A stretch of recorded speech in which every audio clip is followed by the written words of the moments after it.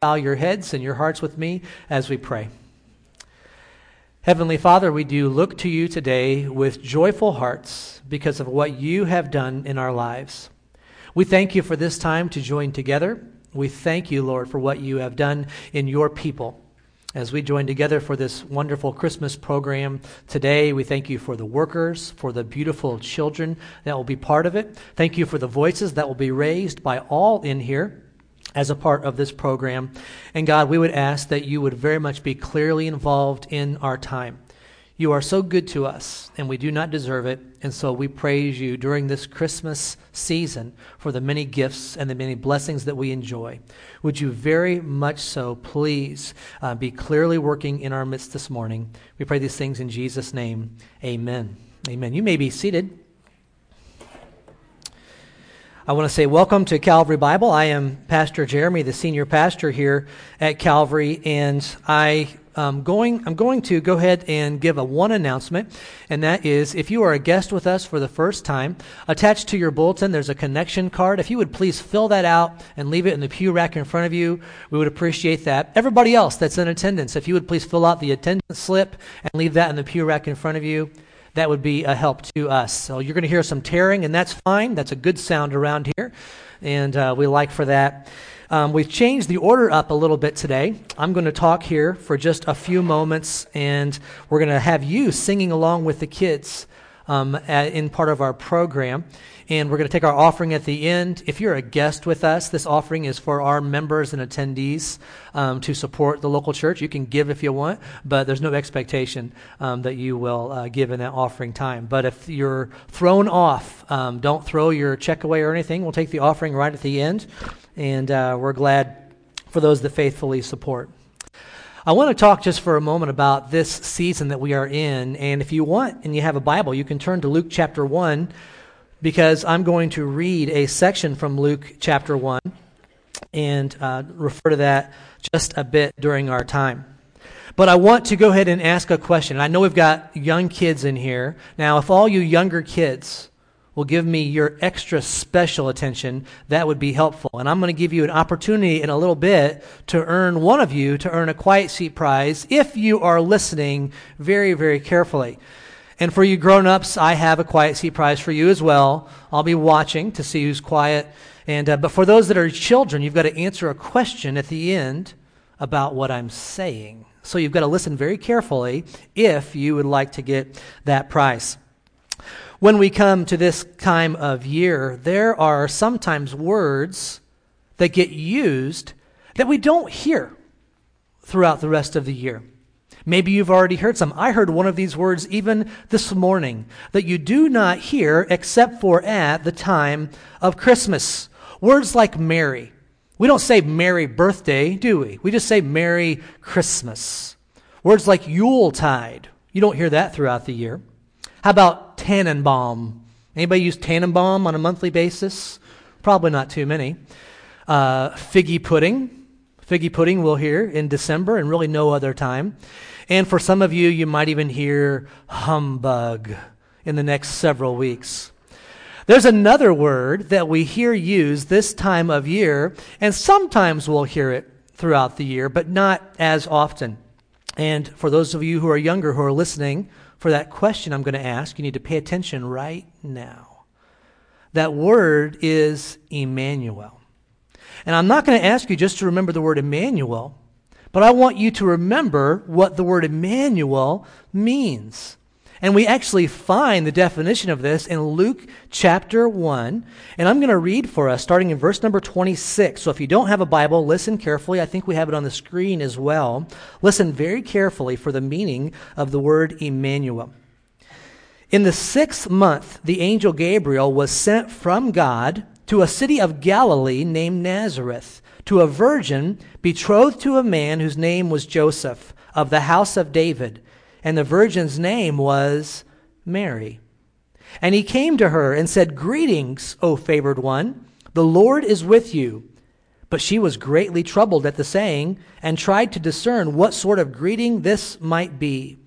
And the angel said to her, "Do not be afraid, Mary, for you have found favor with God. And behold, you will receive in your womb and bear a son, and you shall call his name Jesus. He will be great and will be called the Son of the Most High. Go ahead and skip down to verse 34 there. And Mary said to the angel, how will this be, since I am a virgin? And the angel answered her, the Holy Spirit will come upon you, and the power of the Most High will overshadow you. Therefore the child to be born will be called Holy, the Son of God. When we look at a name for Jesus that we don't hear throughout the year very much, this name Emmanuel, let me tell you what it means. Emmanuel means God with us.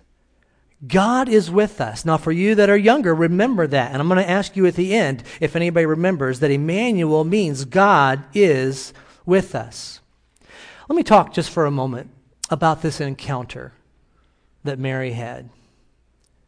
As the angel came and visited her, what must it have been like for her to get this announcement? To walk with incredible faith and belief. Many over the years have wondered what this young woman must have been thinking, the fact that she would carry God as a child inside her belly. Many have seen this passage and have asked this question, what would that have been like? They might have asked this question, what would it be like to have God inside of you? I think that's a good question. What would it be like to have God inside of you? A couple other questions that are helpful for us. What would it have been like to have God inside of you and growing inside of you like Jesus was growing inside Mary's belly? What would it be like with God growing inside of her so much that it came to the point where he just had to come out? Jesus just had to come out at one point.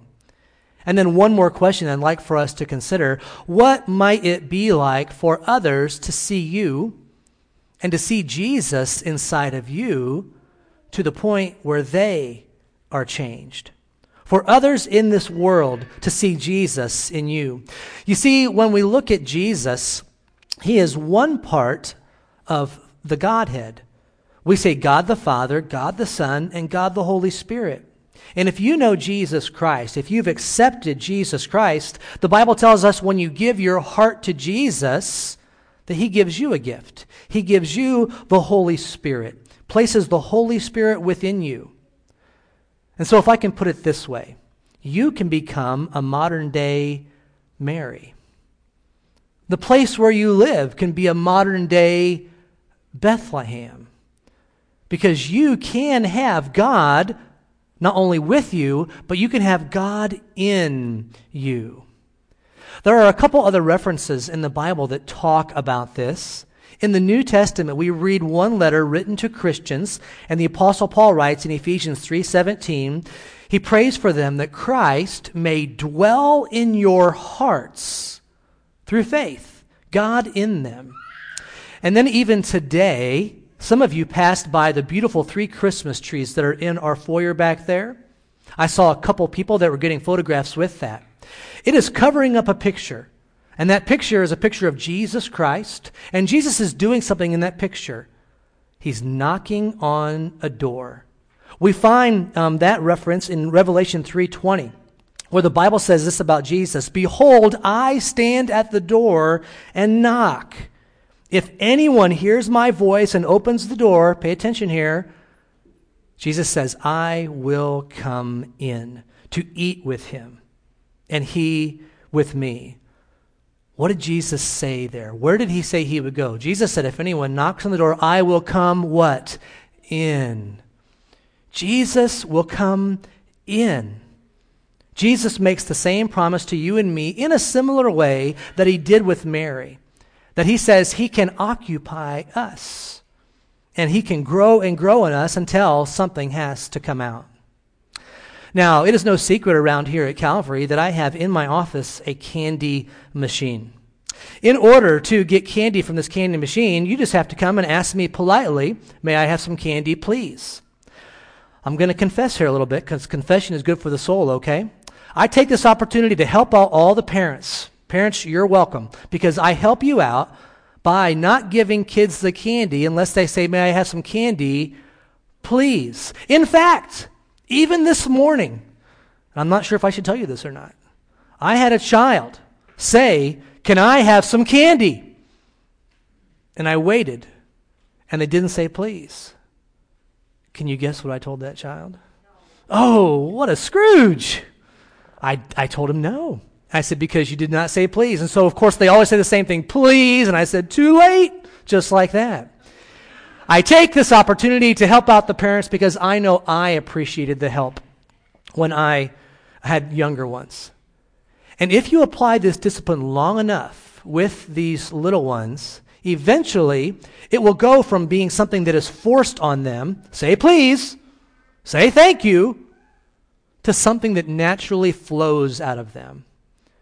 You see, we can put that as something that's always around them, so much to the point where it will finally come out. And your kids will begin to naturally do this sometimes.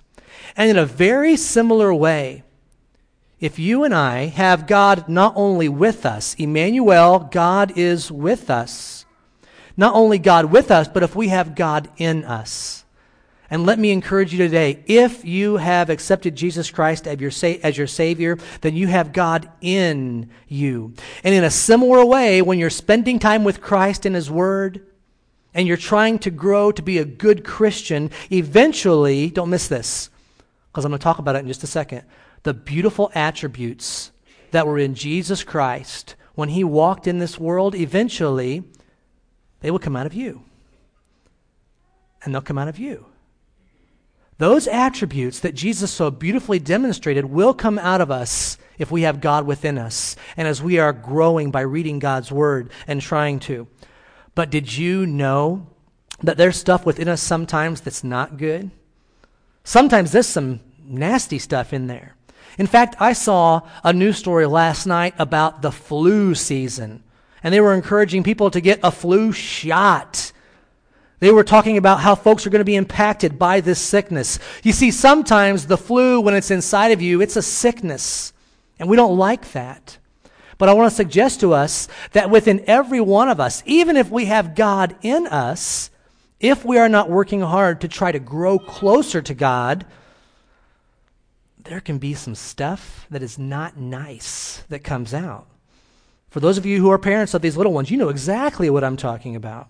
And for those of you who have spent much time with yourself over the past 30 or 50 years, you know exactly what I'm talking about.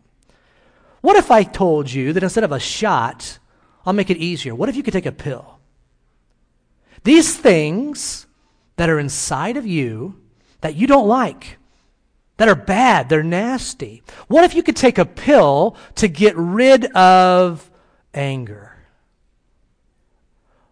What if you could take a pill to get rid of discouragement? How about lack of control? If I could give you a pill to solve your problem with being out of control, what if there was a pill available for dealing with being harsh, or even living in a constant state of depression? You see, these are things that are without inside people that they don't like, and we work as hard as we can to not let them come out, but still sometimes they will. Let me just tell you, if God, for every one of us, if God is in you, it is never God's plan for you to continue with a life where you're demonstrating strife or anger or impatience. It is never God's plan for you to be constantly demonstrating evil or being out of control. You see, because the Bible tells us, for those of us who have God in us, we can study His Word and we can find the fruits of the Spirit. And you'll see that each one of these things that so many people struggle with can be combated by those fruits of the Spirit: love and joy and peace and patience and kindness. Listen, it is never God's plan for us to continue to demonstrate these things, if you're looking at the screen on the left. And some of us struggle in different ways. Some of us don't struggle with some of those at all. Others have let those have a huge foothold in our life. And I want to suggest to you that God, if God is in you, and you're looking into His Word, that you can have relief, not just a pill, but you can have help from God to get rid of these things. You see, if you have God in you and He's so wonderful, and you're trying to grow to be more like Jesus Christ, the things on the right of your screen, goodness, faithfulness, gentleness, and self-control, these are the things that will come out. But the starting place is that you have to have God within. Okay, I'm going to test the listening of the young people. By raise of hand, can anybody tell me what the name Emmanuel means? Young person raising their hand. I saw your hand first right there. God is with us. Very good. Okay, we'll see if you guys can catch that as a team. Nice job. All right. God is with us, okay? For the adults, I'm going to ask you a tough question later on after the service today, but I've got a penny right here for you. Now, in case you don't know, this penny will actually buy you a handful of Mike and Ike candies in my office. And so, Anna, you can help yourself to some Mike and Ikes right after the service, okay? And that will be helpful. Let me give us just 2 quick takeaways from the message today. Number 1 is this: if you do not have God living inside of you, if you have never asked God to forgive you of your sins and to be God of your life, the Bible tells us this: for by grace you have been saved through faith, and that not of yourselves, it is the gift of God, not of works, lest any man should boast. If you have not done so, invite Jesus to live inside of you. There is no better decision. Maybe you've grown up in a Christian home like I did, and you can't remember a time when you didn't believe in God or in Jesus, but you've never really made it real in your life. You need to do this. And then number 2, if you have received Jesus, you need to practice the disciplines that will represent Him well to others. What are those disciplines? Prayer and time spent in the Bible. Represent Him well to others. Let God that is within you go out to others. Emmanuel, God is with us. Is He in you? And if I were to ask those that are around you, would they say, oh yeah, God is definitely in that man or that woman? All right, I'm going to ask our musicians to come back up to the front, and we're going to sing one more song. As they are coming up, I'm going to ask you to warm your vocal cords up, because I think in our program today, we are actually going to let you participate by singing quite a few of the songs. So I'm going to ask you all to stand at this time. We'll sing one more song before we have our kids come up and give us the great part.